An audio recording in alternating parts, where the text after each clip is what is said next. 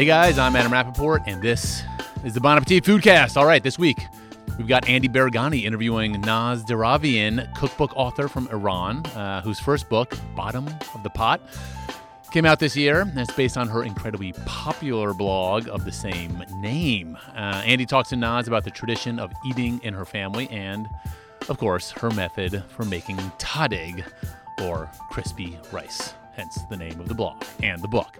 Anyways, before we get started, I want to tell you about a promotion from Bon Appetit. We've got an awesome gift box this year, which includes a 1-year subscription to the magazine, an exclusive tote bag, 3 of BA's best cookie recipes, a cookie dough scoop so you can make all those recipes, a Stasher reusable silicone bag, plus 2 score bars, all right, for the spiced Snickerdoodle Crunch Cookie recipe. To gift yours, go to bonappetit.com/gift. How easy is that? bonappetit.com/gift. All right, now let's get to the show.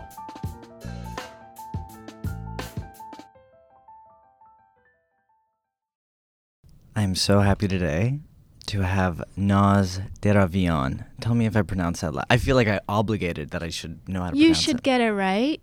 It was very close. Deravian. Deravian. So very good. Okay. And then, sometimes I just go with Deravian just to make things easier.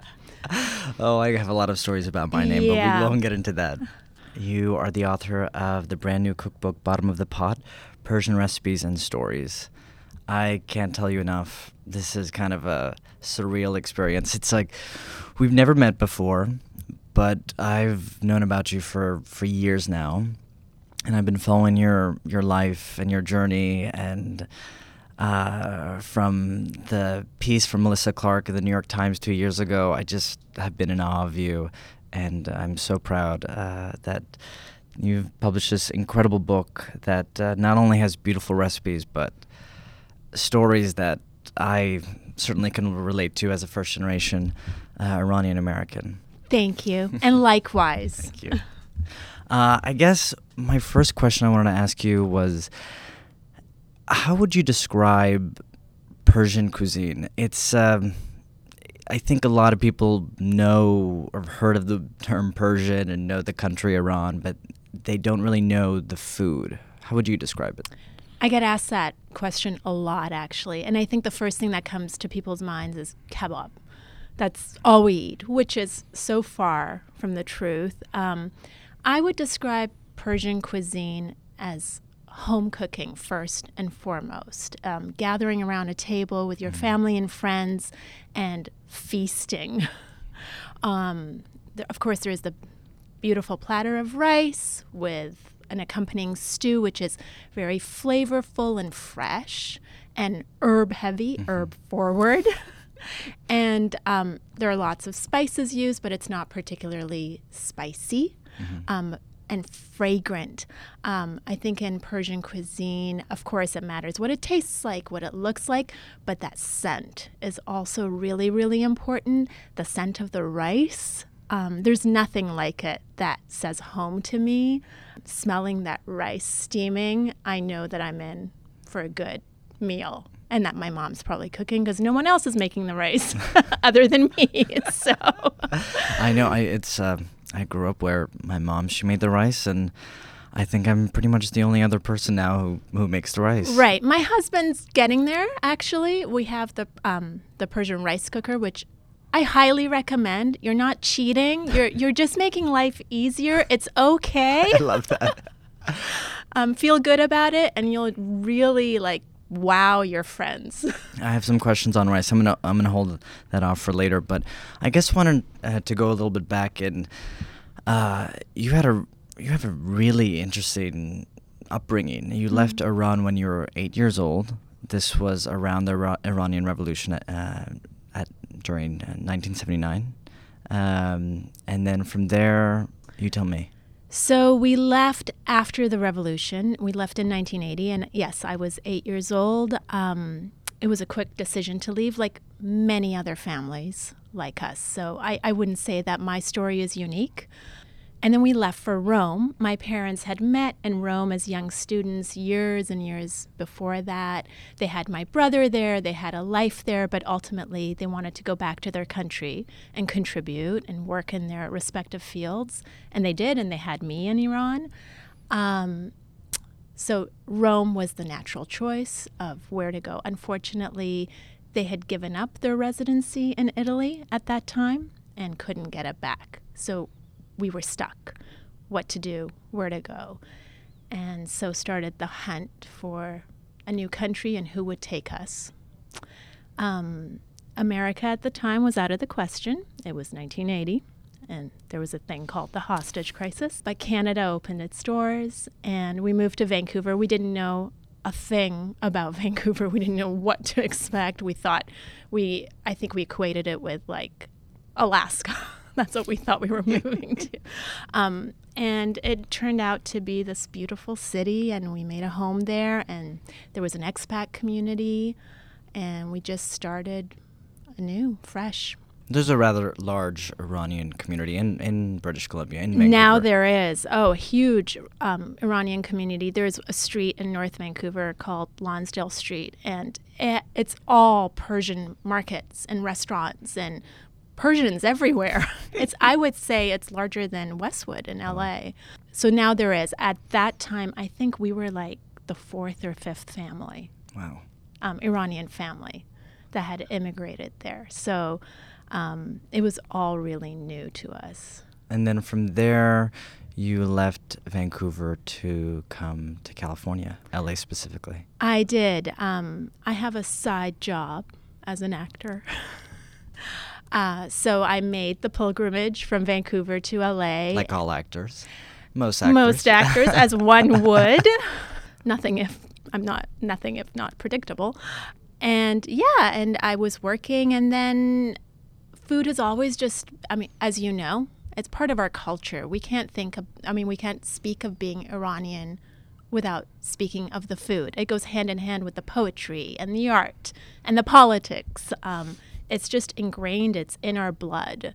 When I first moved to LA, after about a week, I was really hungry. And it's not that I hadn't been eating, but I hadn't had polo khoresh, sabzi khordan, mastokhiyar. For those of you listening, polo is rice, khoresh are Persian stews, really fragrant stews made from different fruits and vegetables and herbs. And then I'm afraid sabzi khordan, yeah. the huge, like the fresh platter of fresh herbs, and then mastokhiyar is yogurt and cucumber, which is my forever friend. Absolutely. It goes with me wherever I go. So I called up my mom and I said, I'm starving. I need a piece of home. I'm homesick. So she described how to make the rice in 3 sentences. My recipe in the book, I believe, is 3.5 pages. Okay, that's how I would write. I've written some rice recipes, and it takes like 3 columns. And our editor-in-chief, Adam Rappaport, he always kind of gives me a little bit of crap about like, oh, can't you just like describe the rice in 3 sentences? Yeah, that would be ideal. You could, as my mother does, but you would have to really know how to fill in the gaps, right? And there are I'm sure as you know, no measurements whatsoever. I mean, I don't think there was a measuring utensil in our house, unless if it was for baking, and then I think we had a scale, possibly. And even for that, it was like, this is the flour cup. It wasn't necessarily an actual measuring cup. So I've cooked. I've always been cooking, and I love feeding people. That's what's most important to me. And I think that's part of the culture, too. You know, we're, whatever you might think of us, we're a generous culture when it comes to hospitality. Absolutely.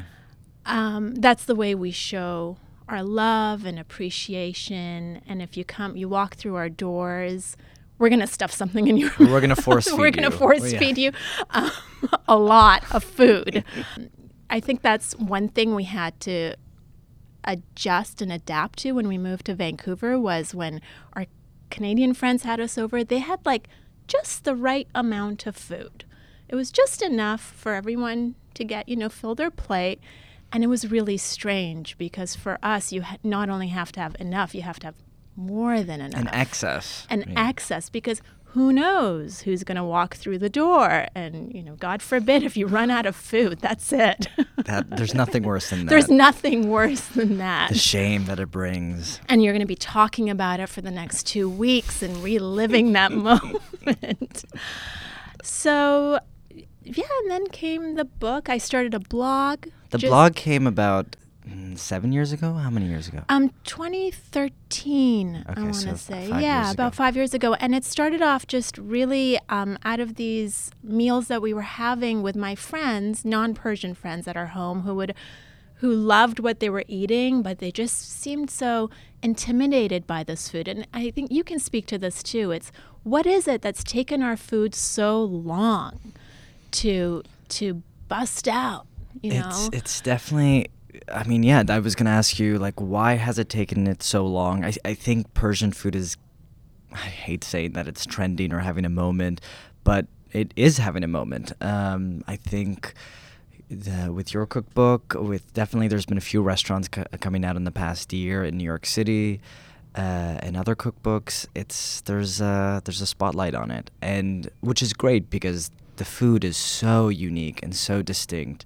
But I don't think people know where to find it or how to cook it. Exactly. So my friends would be eating this and saying, well, how can I make this for my family and friends? And it always made me a little sad because, like I said, our food is about home cooking and sharing it with friends and family. So I started the blog really because I got tired of emailing people separately these recipes. This is what you do with the rice. And so I started writing this blog for my friends and family, and it took off from there. As I started writing these recipes down, I found that there were stories behind them. It triggered a lot of memories from my childhood in Iran, which we hadn't really talked of. When we left, and that was that. Can I ask, have you been back since? I haven't. Oh my God, I wow. haven't.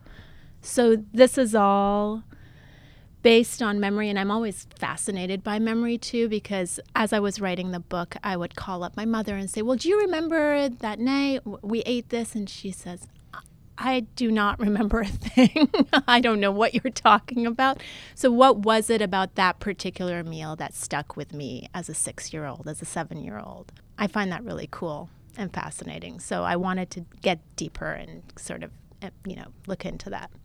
What would you, if there were like essential ingredients that one would need to make Iranian food, or I guess what are the kind of essential ingredients that make up the Persian pantry of sorts? Mm-hmm. Got to start with rice. Rice. So you need that 10-pound sack of rice. And it's not just any regular rice. And it's not any regular rice. What sets Persian rice apart is that it's long-grained, and you want every grain of rice to be scattered on that platter like jewels, separate and long, no clumping.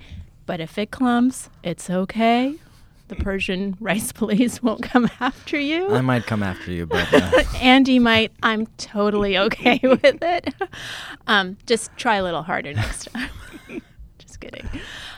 So yeah, you want to start here in North America, your best bet is in basmati rice. And it's the fragrance of the rice too. You want it to have that, that distinct. Basmati has that fragrance, and then Iranian rice, which we can't really access here at the moment.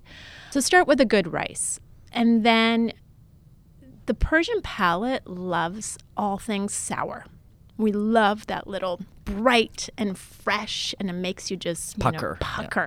But it's not pucker in like make you wince kind of way, but in a really flavorful and bright. That's how I would describe it. We always say, now bring the dish to life. And that's what does it. It gives that kick that makes it come to life. And that could be anything from just plain old fresh lemon juice. If all else fails, use lemon juice on anything. It'll fix it.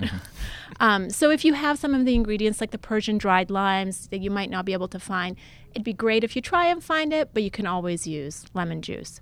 Lime juice, tomato paste does that. It gives it a little depth and that sour, that acid. Then we get into pomegranate molasses, the Persian dried limes, which I think are the coolest things. They're so amazing. And they look kind of alien-like and all shriveled and great, but they have such a distinct flavor. You can't get that flavor. It's these, like, we call it limu amani, and they're whole Persian limes, which are like smaller than regular limes that you salt and then kind of let them dry out in the sun. They just dry out and wrinkle up, shrivel up. And they have this like musky, almost astringent. It's earthy too. The seeds are really bitter. So I'm one of those Persians who likes to eat the limes with my khoresh and with my rice and stuff. But it does have the seeds have a bitter quality. So all you do is just you poke a couple of holes in them, drop them in your stew or the abgusht or whatever it is you're making, and they'll just soften up and release that earthy, bitter, sour, musky flavor into whatever it is you're making. I highly recommend them. Then there's verjuice, the juice of sour green grapes, which again has a lovely. I find it's a mellower acid than even lemon juice, but we also use the grapes themselves, the sour green grapes themselves. They're in season. Gure. Very good. And we drop those in like khoresh bademjan, the eggplant stew. The grapes themselves are in season in late May, early June. What you can do is, if you come across any, buy them and then freeze them, and they can last you. Or you can also buy them pickled as well in jars from the Middle Eastern markets and Persian markets. Tamarind is another souring ingredient. So sour. Think sour in a lovely, fresh note, not in a make you wince kind of note. And then, of course, the spices. Yeah. Which goes back to fragrance. You said something really interesting in the beginning. You said how there are spices in Persian cuisine, but it's not spicy. And we don't have really any food that has this fiery heat to it that I could think of, except for the South. Southern cuisine, which borders Pakistan, does. And it makes sense that it would. I didn't grow up eating Southern cuisine, so that was a revelation to me in the past few years, and I think it's quite a lovely revelation. But these days, if you like a little bit of heat, go ahead and add your cayenne pepper. It's okay, you know. But no, it's not spicy. It's fragrant, and the example I like to use is cinnamon.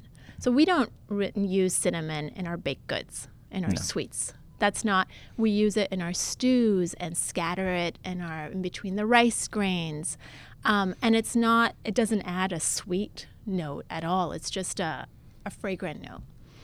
What would you say are kind of the spices that you see in Iranian food? Because I tell people like we don't actually use a lot of different spices. They're just a handful of spices, but we're very careful with the way we use them. It is. So definitely cinnamon. Cinnamon, turmeric.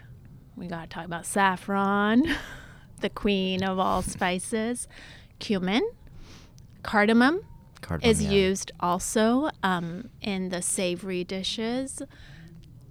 Rose petals. Yeah.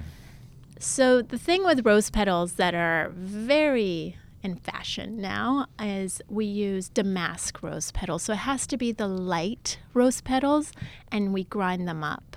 You can buy them. They're dried, and then you pick all the little sticks and little things off of them, and then you grind them up. I use a little mini food processor to grind them up, and we use it. It's used as a spice, not necessarily as a, decorative. And never the petal itself. It looks beautiful in photographs. I've used it in my own photographs, but please grind those petals up. Chewing down on a whole petal is the worst. Really, and then you'll think Persians don't know what they're talking about. But we do. Grind those rose petals up and use them as a spice. A little, and again, a little goes a long way. I find there's a tendency when we discover a new spice, we just want to use it a lot. And you have to have a soft touch with these because you can a light hand. You can really quickly go from flavorful to bitter, especially with any of those spices. Any of those cinnamon, turmeric, saffron. I sometimes see 2.5 teaspoons of turmeric, and I just kind of have to be like, oh no, no way. And the rose petals and the cardamom gets too much of it and it's bitter. So start off with a little and then just keep tasting. Taste your food, people, please. Yeah, throughout beginning, middle, and adjust. There is this subtlety to Persian food that it's what kind of stands out to me. I mean, granted, like I'm biased and I grew up with it, but it's the spices are mellow. The amount of herbs, like it is. Still, people laugh at how much herbs I use when I'm cooking Persian food, but it's like I'm probably not even using as much as I should be at times.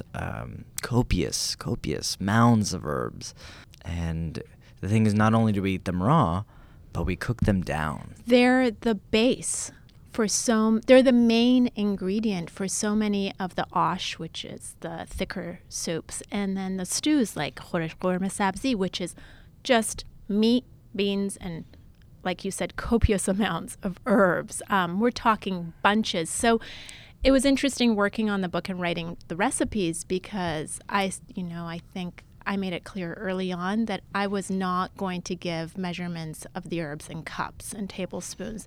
I think that would just kill every bit of, Persian instinct and love for the food that I have in me if I had to stuff herbs into cups and tablespoons and whatnot. So I've had to do that. It definitely killed me a little bit. Yeah. Who stuffs herbs into a cup? And then packed or unpacked? So, excuse me. So we work in bunches, or in Iran in kilograms. Mm-hmm. So it might be for khoresh ghorme sabzi, you're looking at 4 good bunches of parsley, maybe 1 or 2 bunches of cilantro. So, and don't worry if your bunch is a little over or under. Fix it. Add more lemon juice, or throw another limu amani in there. This stew is one of the most famous Persian stews. It's called ghorme sabzi, and the base is herbs, like you mentioned, and it's parsley, cilantro. I'm curious to see what our variations are, but parsley, cilantro, dried fenugreek leaves, not the seeds. I had turmeric to mine, and then the green meat, onion. Green onion. The greens, the ends of the green of scallions. Scallions. So I stopped using scallions. I went to and use garlic chives, which is tare. Tare, which is harder to find. So good on you. So tare is yes, it's a very specific. It's very specific green herb, like garlic chives, and they're harder to find. If you can find tare, use them instead of the green onions, mm-hmm. but don't use the 2 again, because then we can go into that bitter taste. I'll use lamb or beef or veal. Lamb or beef or veal, saffron, of course, and then the limu amani, Persian dried limes, and beans. Use kidney beans or black-eyed peas? I grew up with black-eyed peas. Wow. So to me, kidney beans just don't taste right. And all the restaurants serve it with kidney beans. My mother is from Azerbaijan, the province to the north, and we've always used black. I never grew up with black-eyed peas in ghorme sabzi. Right? So again, there's these regional differences, and it's just slight, but it can make all the difference, and people feel very strongly about it. And you kind of have to know who you're speaking to mm-hmm. to keep the peace. I don't mind it with kidney beans. If you like kidney beans, use kidney beans. I'm not offended, I swear. But yeah, I grew up with it with black-eyed peas, so. It's definitely one of my favorite stews. I'm curious to know what is one or even a few of your favorite dishes, and if you could describe them. What I call our mac and cheese in our house is lubia polo, which is green beans and Traditionally, it's made with red meat. I make it with chicken. And it's our go-to dish at the end of the week when everyone's had a long week and the kids get home and the backpacks are like slammed to the ground and everyone's had it. We put in a movie like Indiana Jones or something. And it's lubia polo at the coffee table with the yogurt and cucumber on one side and the fresh herbs on the other, and we just tuck in. And lubia, it's not just green beans and chicken. Again, there's the fragrant cinnamon, and it's the base of the green beans and chicken is made with tomato paste and saffron, of course, and lemon juice. So that's our go-to, make you feel good kind of home-cooked meal. And just to distinguish, like when we say cello, we're talking about plain rice Saffron with saffron steamed rice, saffron steamed rice. Polo is polo consists of basically rice that's been mixed with different other items. So that can be like the green beans and tomatoes for lubia polo, or it could have lentils for hadas polo, depending on the dish. Fava beans. Fava beans. Yeah, but then it ggets confusing because at home we call all rice polo. Polo. Yeah. So, It's true. Then, of course, there's fesenjan, the famous stew of pomegranate molasses and walnuts, which I think is the easiest Persian stew to prepare. There's nothing to chop aside from just like the chicken pieces into, 3 pieces or something, but there are no herbs, no onion to brown, the way that we make it. My father's from Gilan province, so our fesenjan is not sweet. At all. At all. Yeah, there's no sugar. And I will have a debate about Okay, this. I'm ready. I feel very strongly about it. I think it comes down to what you've grown up with. Absolutely. So the taste to me, when I have sweet fesenjan, it just doesn't taste right. But it doesn't mean that it's not good. I watch other people enjoying it. I have strong feelings.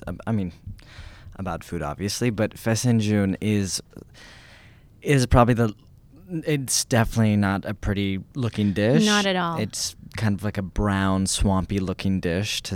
That's just the way it looks, but it is incredibly delicious. And it's been around for so long. Supposedly, it used to be made with peacock. And then I've heard it's been prepared with turkey and duck or dak. Or dak means duck, yeah. But I always grew up with it made with chicken. And some regions prepare it with meatballs. Oh yeah, gelgel or Gelgeli. gelgeli. Gush gelgeli. And some with like pumpkin or butternut squash. That I can't get behind. And I've seen versions with eggplant.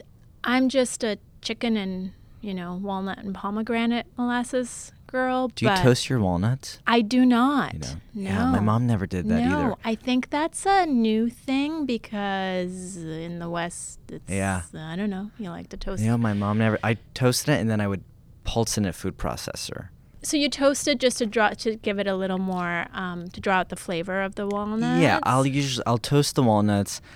I'll do my piaz dal, which translates to So I don't do piaz dal. You don't do it? Wow. No. Do you do any onion? No onion. No onion. It's really kind of cool the way that I grew up with it being prepared the northern way. So you just pulse the walnuts raw, almost to a paste. And that depends on your personal preference too, if you would like to have that little bite of the walnut under your tooth or not. But the way we do it is just almost to a paste. And then you mix it with water in a mixing bowl. And then you add it to your pot and you add your pomegranate molasses. I heat up my pomegranate molasses first a little bit. Be careful because it can burn very quickly. Mm-hmm. And then add it, and then you just add the walnut mixture, and then you just let it simmer for like 3 hours. Every once in a while you add a little more water. So you want those walnut oils to rise to the top. Mm-hmm. And that takes the bitterness out of the walnuts. And you just let it simmer and simmer and simmer, and then poach your chicken in it. That's it. Wow. I should. You should come over one day. Absolutely. Any reason for me to come to That's LA? That's why I said it's so easy. And then we have to talk about golpar. Golpar, yeah. Persian hogweed, which is a spice used primarily in the north. We add it to the fesenjan. We add it to zeytun parverde, which is olives marinated in walnut and pomegranate molasses. I grew up eating golpar, just sprinkling it on pomegranate seeds. My dad did that all the time, and I told him to get it away from me. It's one of those, you either love it or hate it. And I had people in my family that fell on, both sides. That and green bell peppers, I'm just like, I can't. I don't know why. Yeah, I find golpar, people have the same reaction to it as they do to cilantro. Some people just can't. It's like a genetic thing. And I think golpar, I love it. So you can keep the golpar out of your pheasant shoot. And a little ground dried rose petals. I love that, though. Just the variations. You mentioned in the book just like these dishes change from region to region, neighborhood by neighborhood, and home to home, truly. And everybody feels so strongly, so passionately about their version, right? Even my mother, she would watch me prepare some of these. And, I like to do my own thing. I haven't been back to Iran. I left when I was 8 years old.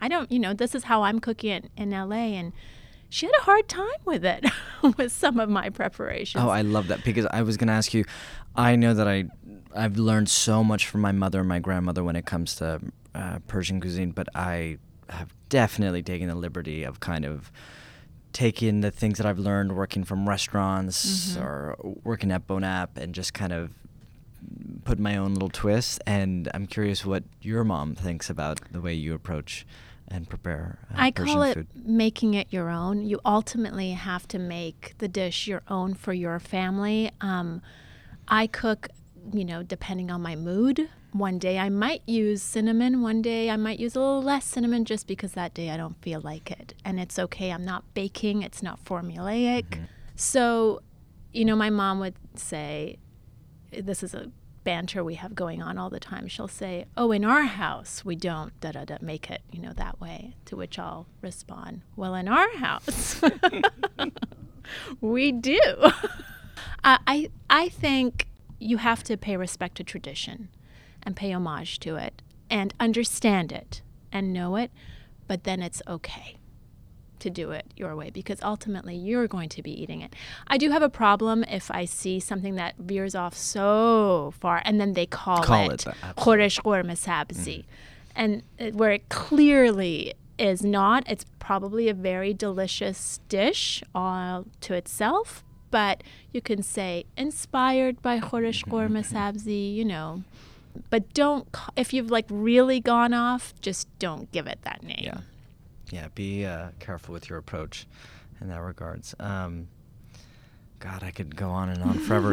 The title of your book is called Bottom of the Pot. That is a reference to, I would be killed if I didn't bring this up, to the burnt, delicious, addictive, what I continue to fight my dad over when I'm back at home in California. It's referred to as the tahdig. Tahdig means bottom pot. Tah is bottom, dig is pot. So it's nothing crazy exotic. It is really, and I find a lot of our dishes, it is what it is. Like ghormeh sabzi, ghormeh is the meat. Yes. Sabzi is... It's very literal. It's very literal. Even though we're very poetic and very lyrical, but when it comes to the food, exactly. It is what it is. It's so bizarre. Masto khiyar is yogurt cucumber. It is literal. I don't, with the food, they kind of gave up in that regard. They didn't try to make it too I don't know poetic. where Fesenjan comes from. I'm going to look into that. Yeah, I don't either. Because it's not yerdu ro banar, walnut, pomegranate, molasses. But I'll look into that. So tahdig is what every child at the table, like yourself, what we fought over. It's what our grandmothers handed the kids first, what our mothers handed the elders first. There was a fight for that last piece. It's the crispy, golden sun burning bright at the bottom of your pot. It's a little tricky. It can be tricky to turn out. No one's tahdig turns out every single time beautifully. So if it doesn't work out for you the first time, it's okay. It's okay to gather around the pot and scrape it out. It's okay if it didn't get crispy enough. Just make notes for the next time. And there are many variables, I don't know, the heat. Your heat might be burning, your element might be burning hotter than mine or not as hot. So So what's to achieving the kind of ideal tahdig? And of course, practice makes perfect. But what would be the kind of ideal vessel? What's the perfect pot? You know what? I would, for people who are just starting out, you can use that nonstick pot. Mm-hmm. Don't mess around with your Le Creuset and stainless steel. I mean, you're going to get yourself into... I feel like that's what I grew up with, though. My mom made tahdig in a stainless steel? No, in a nonstick pot. It's non... We all had nonstick pot. I think now we're a little more cautious about using nonstick, which I understand. I'm a mother myself. We don't use it all the time. It's not like we're not eating this every single night. So when we do use it, I bring out the nonstick pot. It just takes a lot of the pressure off. I've made it in my Le Creuset. It's been hit and miss. Mm-hmm. There have been times that it's worked great and times that it hasn't. And then flipping those things is heavy. It's heavy. You might be able to do it. I've made it tahdig in cast iron pan. Mm-hmm. And again, when it comes to, and you don't always have to flip it either. You can just, typically, like for a big party, you'll scoop out the rice and then serve the tahdig in pieces on the side. So it starts with your pot. If you're just starting out, if you want to, be safe about it, use a nonstick pot, and then you have to grease it. You have to grease that bottom of the pot. So a form of fat. So what kind of fat do you usually use? I personally use a mixture of butter and olive oil. Now I know that's a little controversial. I like the taste of the olive oil. Mm-hmm. Louisa Shafia, she uses olive oil too. She uses Louisa. Yeah, listen to what Louisa does. You can use ghee. I personally am not a fan of ghee. For me, is a little strong. Mm-hmm. The flavor, that kind of nutty. Yeah, it's a little bit too much for me. But you could use ghee. You can use grapeseed oil, vegetable oil, if that's what you have on hand. A mixture of butter and oil is always nice because the butter adds a really nice flavor to the tahdig. And it's this two-step process. So first you cook the rice as you might pasta in a large pot of water with lots of water in it, and then you strain it. You want it to get kind of al dente, the rice grains. And then it's the steaming process. So you want to not burn, but crisp up the bottom of the pot while you're steaming the rice up top. And I think sometimes we forget to talk about the rice itself up top, that you don't want to over-steam it so they get clumpy. Mm-hmm. And then there is that lovely method, I don't know if you grew up with this, of testing the tahdig, of licking your finger and then sticking it to the pot quickly, and if it sizzles, if it gives that then you turn down, then it's time to turn down your heat. I never saw the finger. I saw like flicking some water on the pot. That's what I'd say. You were much more civilized than we were.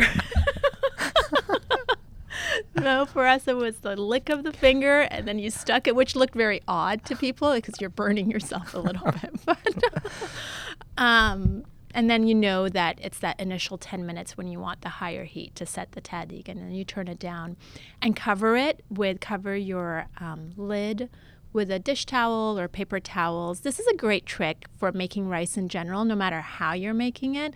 Do cover it. The dish towel catches the condensation, so your rice doesn't get clumpy. Mm-hmm. I do it when I make quinoa or anything of the sort. Yeah, and so that water doesn't kind of drip back in.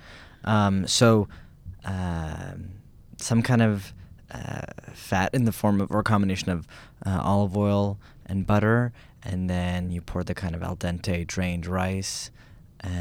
Pack it down, your tahdig layer. You want to sprinkle a little saffron. Add it to that mixture of whatever fat you're using. And how do you use the saffron there? Because I know that we Persians don't typically just kind of take the saffron threads and kind of just sprinkle it or massage between our two fingers. And we have a particular method. Yes. I'll let you explain. So saffron's very expensive. So I think this was a way of, our method is, it's an economical way of getting the most for your saffron. So we buy the threads and we grind them to a powder. You can do that. You can buy these cute little saffron mortar and pestles. You can use a regular mortar and pestle. I use so much of it. I have a dedicated saffron grinder.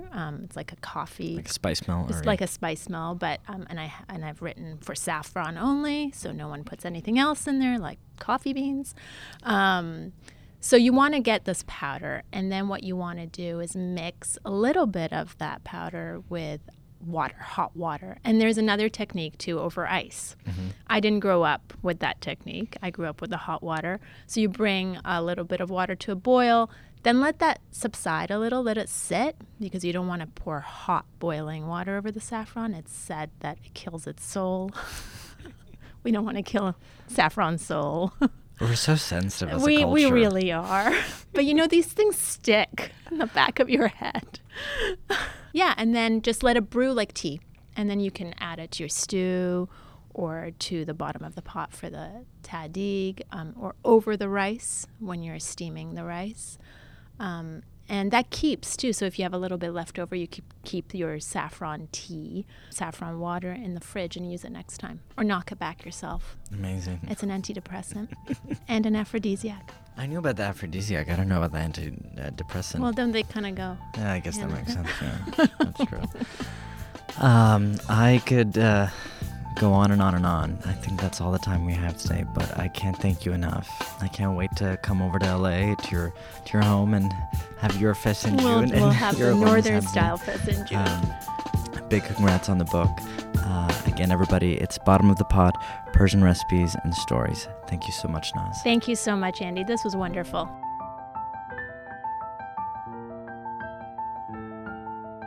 The Bon Appetit Foodcast is produced by Carrie Polis and Christina Che, and produced and edited by Emma Wartzman. Our theme music is by Nathaniel Wartzman. We have new episodes every Wednesday, and if you want to tell us about this or any other episode, email us at bonappetitfoodcast@gmail.com. Thanks for listening.